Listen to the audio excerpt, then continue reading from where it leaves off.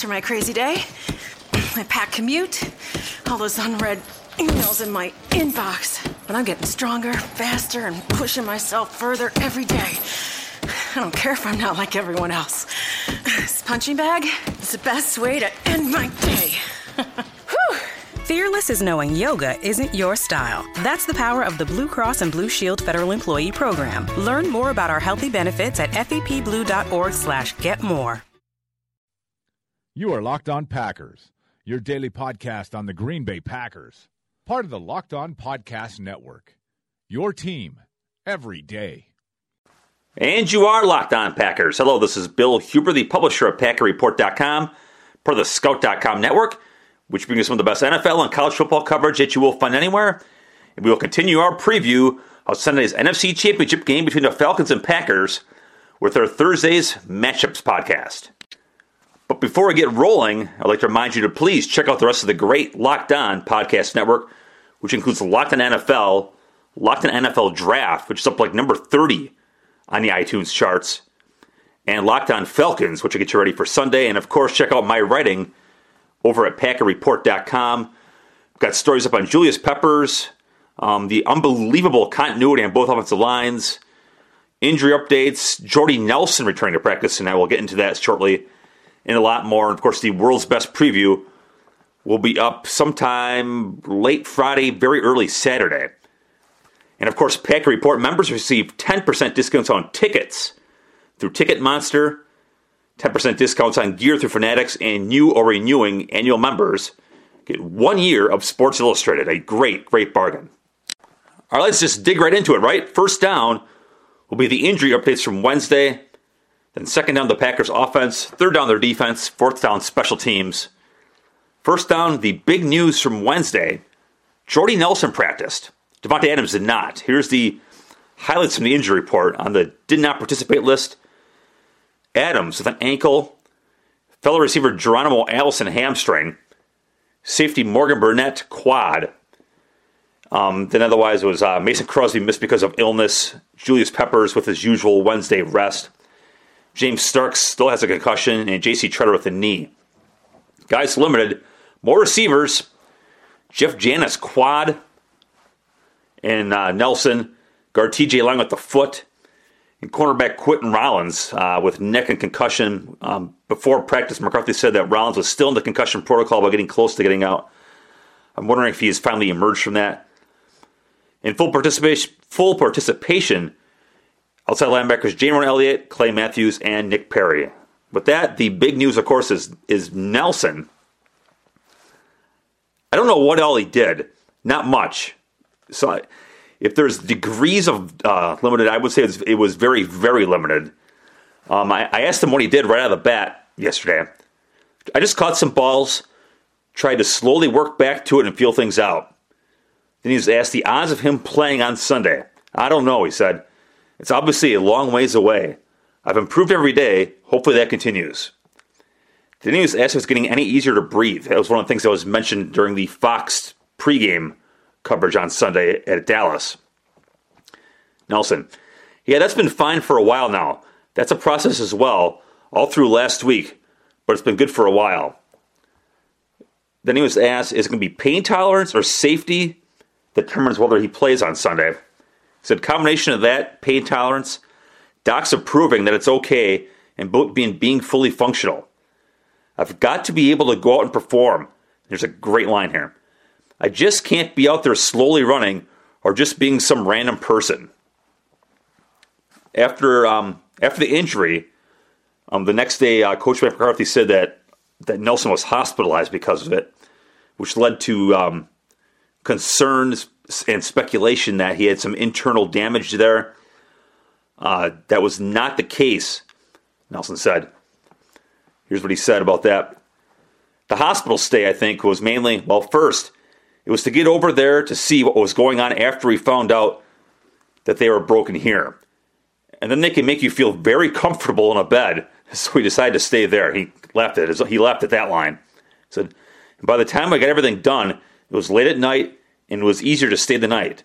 If I wanted to, I could have went home, but I was comfortable and it was just easier to stay there instead of trying to move and everything. He was asked how much pain he was in on the sideline. He's face down on the sideline for a good 5 minutes probably in that Giants game. He said, I've never been like that before. It was the worst pain I've ever felt. Hopefully it doesn't happen again. It's not fun. And then I asked him, and you got to see the body language I'm going to do here. But basically I put my hands above my head and said, how do you play receiver with broken ribs? And I put my hands out. If you have to catch a ball like this, and then I said it exposes you to another hit. Then, of course, I preface all that by saying I never played wide receiver or had broken ribs. So Nelson goes, I've never played receiver with broken ribs either. We'll find out, hopefully. I don't know if you can prepare. It's one of those things that you'll figure out when you get out there. If it happens, we'll see how it goes. But right now, I'm just focused on getting back to full motion, doing everything, and seeing if we can get that opportunity, and it would be a great chance to have. So I don't think he's going to play. The Super Bowl, if they get there, that seems possible. But man, playing with broken ribs 2 weeks after the injury, that seems difficult. Green Bay's got some trouble here. We asked Mike McCarthy on Wednesday about if he had any concern about Adams, and he said basically we'll see, and he's hoping Adams will practice on Saturday. Now, Adams certainly could play without practicing, but you remember last year, he had that early season ankle injury, and he was never the same player. Now, clearly, this could be like comparing apples to avocados, right? I mean, this could be far less of an ankle injury, far less problematic if he plays. He's got some experience playing through it, so that should help. So I don't want to get, I don't want everyone setting off the reaching for the panic buttons here about Adams' situation and comparing it to last year. But it probably is worth noting that it was a real struggle last year. And of course, we don't know. Adams didn't talk to us yesterday. We don't know if it's, look, on Monday, McCarthy pointed out that in this game, it's going to be about getting guys ready to play and not so much the practice time. And so this very well could be the case with Adams, that, just get him through the week, get him to Wednesday, get him out there, let him run around a little bit and play on Sunday, and with the goal of him being good to go for Sunday. So this could be, the logical caution to have for this game, but we don't know. It is, and I thought Aaron Rodgers at his Wednesday press conference was a little bit more low key than he is now. That could be he's used to his usual Wednesday gig at his locker, so this is a little bit different now. Of course, he has his post game interviews at the in the media room, so at a media auditorium. So I don't know. To me, he seemed a little low key yesterday, and I'm thinking, well, in retrospect, are you low key because Davante Adams is in trouble injury wise? Geronimo Allison in a practice. You're probably not going to get Jordy Nelson. I mean, how in the hell are you going to win a championship game with 3 of your top 4 receivers either not playing or limited? So, of course, this is all speculation, and we'll find out about that on Sunday. If your company would like to speak directly to Packers fans, this is the podcast for you. If your company is interested in men between the ages of 18 and 54, then you really should consider sponsoring this podcast. Our audience is 97% men, and 79% of our audience is between the ages of 18 and 44. And recent surveys have shown that podcast listeners are 65% more willing to consider purchasing products they learn about from podcasts, and 60%, given equal price and quality, prefer to purchase from their favorite podcast. Our rates are reasonable, so please email me at packwriter2002@yahoo.com. I'm sure you can spell it, but I will anyways. PACKWRITER 2002@yahoo.com for more information. All right, second down, and that is Green Bay's offense against Atlanta's defense. This is mismatch city. And it's, of course, going to be the other. When we get to third down, I'll say the same thing. During Green Bay's 8-game winning streak, to review here, Aaron Rodgers, 68.9% completions, 298 yards per game, 21 touchdowns, 1 interception, merely a 117.9 pass rating. Over the course of that winning streak, Rodgers leads the NFL in passing yards per game, second in pass rating, third in completion percentage, first in touchdowns. And, I've gone over this before. This is not coming against the Sisters of the Poor. It's, when I played at UW Whitewater, our head coach is Bob Brezowitz. Offensive coordinator was Stan Zwiefel. Stan, I think, is at the University of Dubuque now. Stan would always say, you're not playing Pitchfork Creek and Burning Stump this week. That was his favorite knockoff schools. Pitchfork Creek, Burning Stump. So, he has destroyed the Giants, and they were second in points allowed. The Seahawks were third in points allowed. The Cowboys fifth. The Vikings sixth. The Texans 11th. The Eagles 12th. The Lions 13th. Really, the only bad defense he's played during that span is the Bears. And he's destroyed them all. Falcons coach Dan Quinn from yesterday. This was to his own guys. So we had him on the conference call too, but this is to the reporters in Atlanta. Inside the pocket, it's the release. He can get the ball out of his hands so quickly to the right guy based on the coverage. One of the hardest things to simulate, you can imagine, is when a person gets outside the pocket to get down the field. How do you match up on the receivers? How do you take care of the quarterback? So it takes a lot of work. Fortunately for us, some of the last quarterbacks that we've played have outside the pocket movement. I'm not comparing them to anyone else. I want to make sure that's really clear. But we do try to simulate that as well as we can. It's not always easy. And he's talking about last week against Seattle, against Russell Wilson for one. The Falcons had to wear at the Seahawks. Seattle went right down the field and scored right off the bat. But Atlanta really slammed the door there. But, a big but here, Seattle's offensive line stinks. And Atlanta dominated up front and didn't really give Russell Wilson a chance to exploit what you would think were some matchup advantages in his favor. Doug Baldwin had a big game as it was, but Baldwin and Jimmy Graham, those should have been big matchups in Seattle's favor. But Atlanta overwhelmed Seattle's front. Now, obviously, Green Bay's front infinitely better than Seattle. Green Bay's got a second-team All-Pro left tackle, David Bakhtiari. Seattle's got a college basketball player who played 1 year of tight end at Western Kentucky or Eastern Kentucky or, hell, maybe it was Pitchfork Creek. I have no idea. But that was their starting left tackle. So, okay, Atlanta's defense is horrible. I'm not going to spin this any other way. I was on a radio show down in Atlanta the other day, and the host pointed out that the Falcons' defense has improved, and I'm thinking, well, BS, they stink. They beat Seattle. Atlanta, 27th in scoring, 25th in yards, 20th in passing yards, 26th in sacks per attempt, 24th in interceptions per attempt, 26th on third down, and merely 32nd in the red zone. Not good. Atlanta's been without their top cornerback, Desmond Trufant, for about the second half of the year with a torn pectoral. The rest of the guys just haven't been up to the task. It's kind of like Sam Shields with Green Bay. It's not just losing your guy, but it's everybody else has to move up a notch.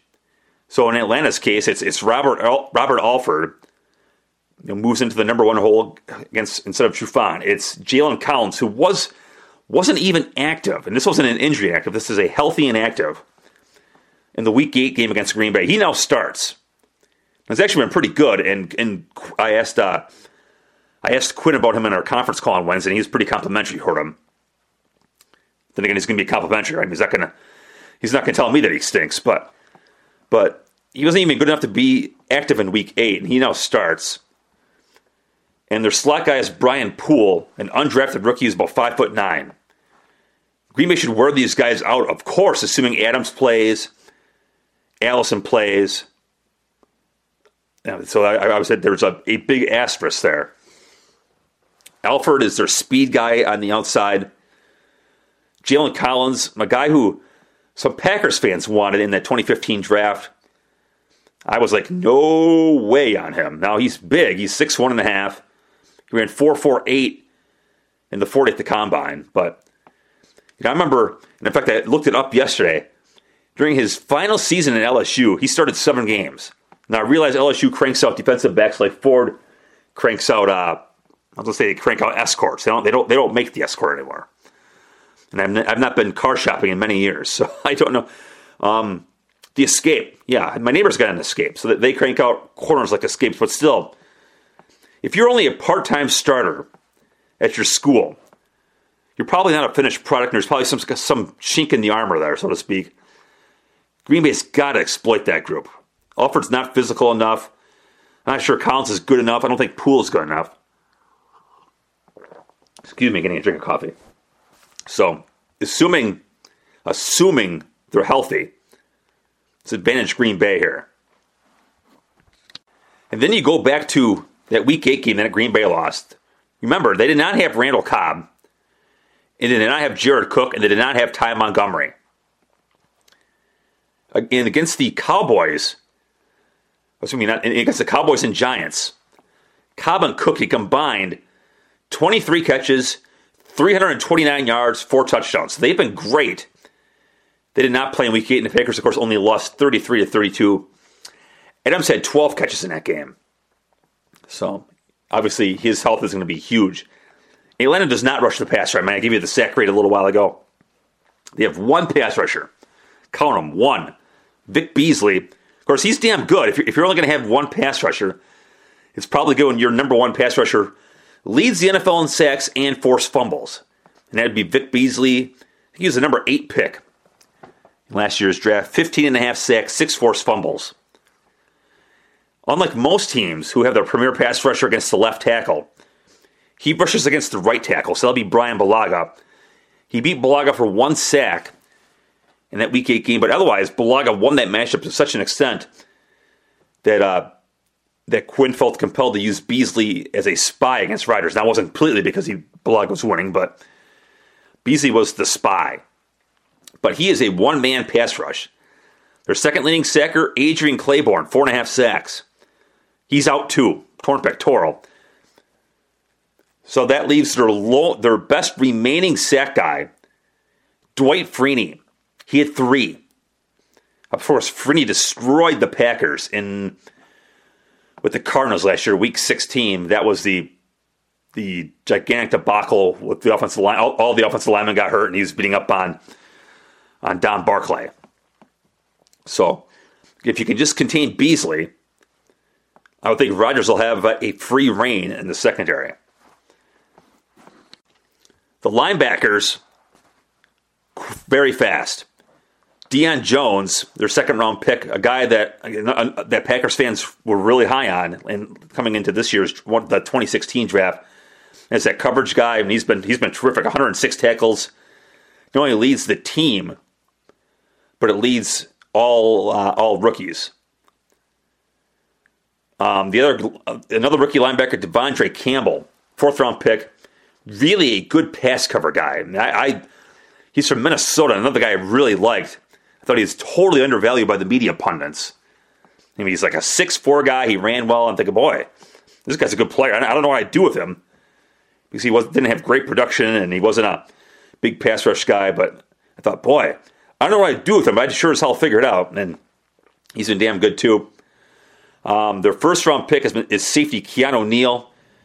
He's second among all NFL rookies with 105 tackles and tied for 3rd in the NFL among all players with 5 forced fumbles. Back to Jones. 3 picks, and he led all NFL linebackers with 11 passes defense. So they've drafted really, really well. I mean, you look at Green Bay's rookie class of Kenny Clark, Kyler Fackrell, Blake Martinez on defense. Those guys, Clark's been really, really good down the stretch. Fackrell didn't even play on defense, and Blake Martinez played 1 snap last week. So they've gotten not nearly enough impact. And Atlanta, of course, has got gigantic impact from Neal, Jones, and Campbell. Now it helps that they drafted ahead of Green Bay in all those rounds. They got better players, for sure. But Atlanta's got a lot of impact from that rookie class. All right, 3rd down, and then is Atlanta's offense against Green Bay's defense. And this is, if Rodgers against the Falcons is a gigantic mismatch, I have no idea what to categorize this. The mismatch of all mismatches. On paper, anyways. If you thought Rodgers is hot, and Rodgers is hot, but somehow this has gone under the radar. Maybe not in Atlanta, but somehow this has gone under the radar. Atlanta's won 5 in a row. During those 5 games, Matt Ryan's pass rating is 131.8. If you thought Rodgers is hot, Rodgers has got nothing on Matt Ryan. All those games, 125-plus pass rating, 73%, 294 yards, 14 touchdowns, no picks during that span. And for the year, Ryan's going to win the MVP. And if he doesn't win the MVP, then something's wrong.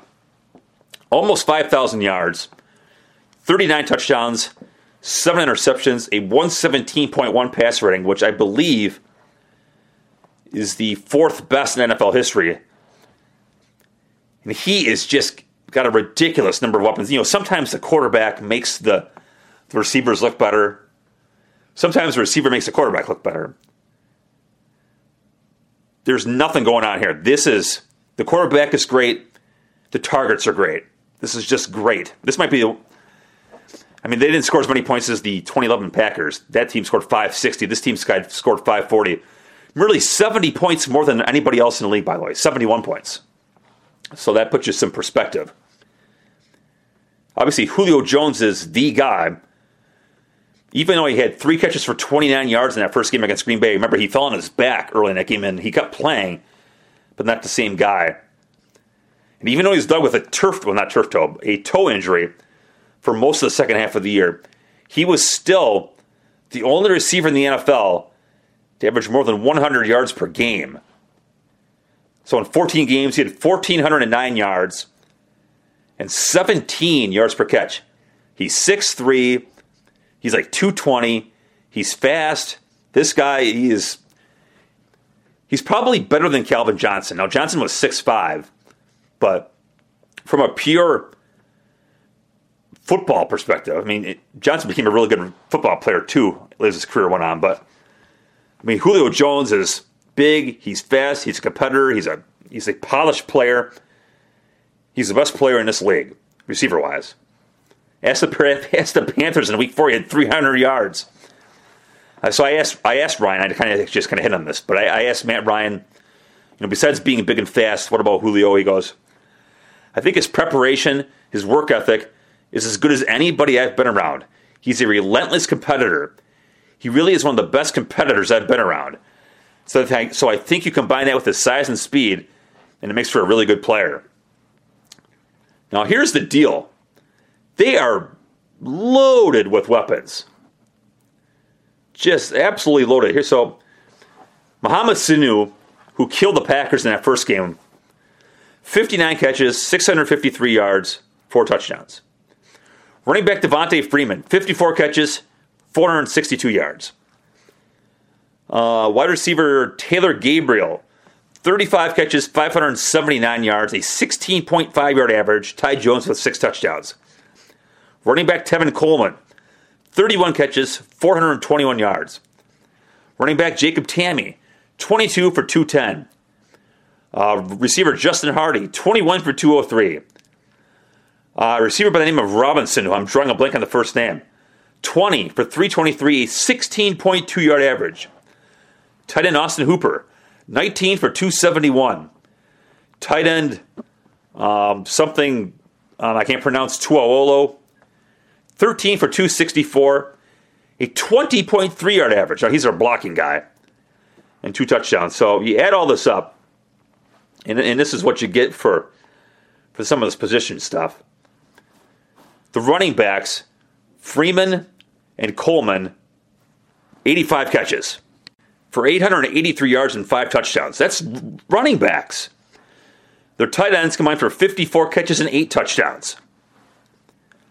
They had 8 players catch at least 20 passes, and an NFL record 13 with at least 1 touchdown catch, and an NFL record 10 with at least 2. They led the NFL in 25-yard passing plays. This is a great offense, and then you look at Green Bay's defense, and you say, holy crap, how in the hell do they get a stop? Ryan used to throw some interceptions. He doesn't anymore. They don't turn it over. They've got run-pass balance. They can throw it short. They can throw it deep. They can throw it over the middle. They can throw it to the sideline. This is going to be a daunting challenge for this Green Bay defense. Look, I'll get to the running game here right now. Freeman ran for 1,079 yards, Tevin Coleman, a rookie, added 520. He was inactive one of 3 games. He was inactive for the Week 8 game against Green Bay. So combined, it's nearly 1,599 yards and 19 touchdowns.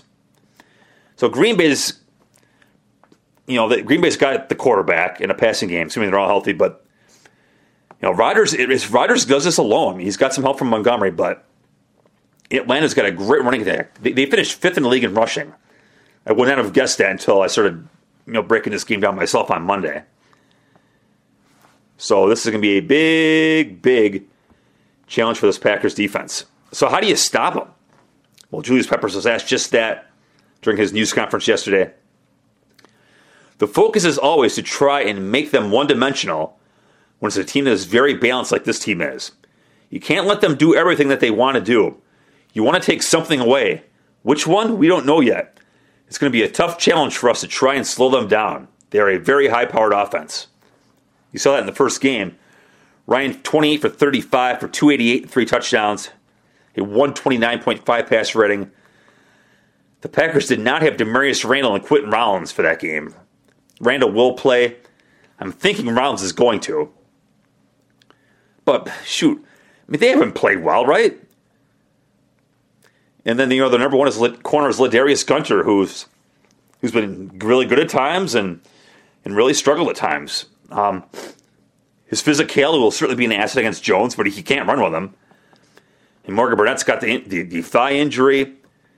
Man, I have no idea how you're going to stop. But then again, the Falcons are probably thinking the same thing. How in the hell are we going to stop Aaron Rodgers? This is going to be some sort of fun to watch. A little bit stressful for you, and probably for me too, as I try to write a game story. But I think there'll be a few points scored. That's my lock of the week. All right, that takes us to 4th down, and I look at the special teams. Pretty good units here, not great. In the Packer Report special teams rankings, which are posted in the subscriber forums, Atlanta finished 13th. Green Bay finished 17th. Mason Crosby, of course, coming off the memorable 56 and 51-yard field goals against the Cowboys. The return unit, though, not getting much done there. Micah Hyde handles punts, and he's a good punt returner, but how much of an asset can you be returning punts when you're also playing every single down in the slot? He's a terrific athlete, got good stamina, but that's a lot to ask. Hyde to go actually field the punt and then do something with it. Then kickoff returns. Jeff Janis has been okay at times. Kristen Michaels dropped 2 during his brief tenure, and I wonder what do the Packers do there? I don't know where they turn. If you want to replace Michael, it's like, who are you going to do it with? And the only logical guy is Ty Montgomery, but he's your starting running back. So do you want to use a bunch of him back there if he's going to be in a 20-touch sort of game, and especially with Allison and Adams injury situations, he might get more of a role than he would have normally. So, man, I don't know. If you're Green Bay, I'm thinking, boy, just kick the ball out of the end zone, please, so we don't have to make any decisions on this. For Atlanta, Eric Weems returns kickoffs and punts. He's been a Pro Bowl caliber guy throughout his career. 23 yards on kickoff returns, 11.4 on punts. Also a team-high 15 tackles. Kicker Matt Bryant, one of the best in the league. Of course, some of this is dome-aided. 34 to 37 for the year, including 6 out of 8 from 50-plus. And Matt Bosher, one of the best punters in the league. Again, this is, it's all kind of dome-aided, of course. He ranked 6th in the league in net average at 41.6. 21 punts inside the 20, 1 touchback. He also handles kickoffs and was among the league leaders in touchbacks and touchback percentage. Again, if you're Green Bay, I'm thinking, touchbacks would be great. We get the ball to 25, thank you very much. And that's really been Green Bay's way for most of the year. If you kick the ball in the end zone, they're staying in there. And statistically, if you look at the numbers throughout the entire year, which me, of course, being Mr. Stats guy and stats are for losers, as my nickname goes. I have crunched the numbers, and statistically speaking, almost every team in the league is better off just keeping the ball in the end zone. taking the ball to 25. So I think that's, if you're Green Bay, I would think that's the hope for Sunday. And one last extra point, Conference Championship Weekend quarterbacks. Tom Brady, 4 Super Bowl wins. Ben Roethlisberger, 2. Aaron Rodgers, 1. By my math, 4 plus 2 plus 1 is 7. The most combined Super Bowl rings for any championship ranking or championship weekend quartet would be 5. That was the last couple years. 2014 with Brady, Rodgers, and Wilson. And 2015 with Brady and Manning each had 5. So this is the most rings among the Super Bowl quarterbacks in NFL history. And that will do it for this episode of Locked On Packers. Thank you as always for listening. Like I like to tell you, I want to get up at 6 o'clock in the morning to talk to myself for half an hour. So thank you for putting up with me for a half hour every day. I truly, truly appreciate it. Have a great day. And I'm hoping we'll have our Behind Enemy Lines podcast for tomorrow. I have not heard back from my colleague down in Atlanta. Otherwise, you're stuck with more of me. And for that, I apologize in advance. So have a great day, everybody. And in some form or fashion, I will talk to you tomorrow. Is democracy in danger or decline? Condoleezza Rice, William Galston, and Carlos Gutierrez and others take on this question in the fall edition of The Catalyst, a journal of ideas from the Bush Institute. Surveys show Americans place less trust in institutions like the media and business. Others contend America has faced far more challenging periods and emerged strong. Leading policymakers, Bush Institute experts, and respected journalists take on this debate. Read about it at bushcenter.org/catalyst.